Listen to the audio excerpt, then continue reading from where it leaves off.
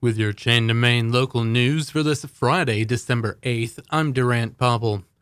The Waupaca Library will be closed tomorrow as there will be work done on the electricity in the building. Consequently, today is the last day that you can visit the exhibit room to view Waupaca History 101, Our Indigenous and Immigrant Story. There is no cost to visit, and the exhibit room is open during regular library hours. Opening December 16th, the exhibit room will feature Franklin, a traveling exhibition that explores the origins of a beloved Peanuts character. Details on the library and exhibit room can be found on their website, waupacalibrary.org.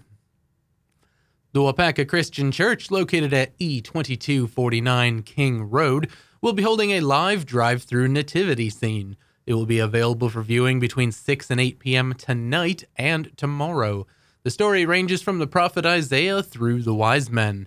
More information on this church can be found on their website, waupacachristianchurch.org. If you have ever wanted to serve on city council as an alderperson or even as mayor, December is the month to get on the ballot. To serve in one of these positions, you must live within the city and, in the case of alderperson, within the district you're running for. The first Tuesday in January, the 2nd this coming year, at 5 p.m. is the cutoff for turning in your declaration of candidacy, campaign registration statement, and nomination papers to the city clerk's office. Nomination papers for alderperson must have between 20 and 40 signatures, and mayoral nominations must have between 50 and 100 signatures.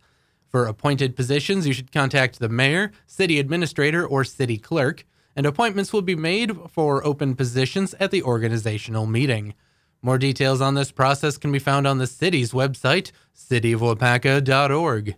That's your local news update. You can always get your news on air or online with your favorite podcast platform. Get started at waupaca.podbean.com.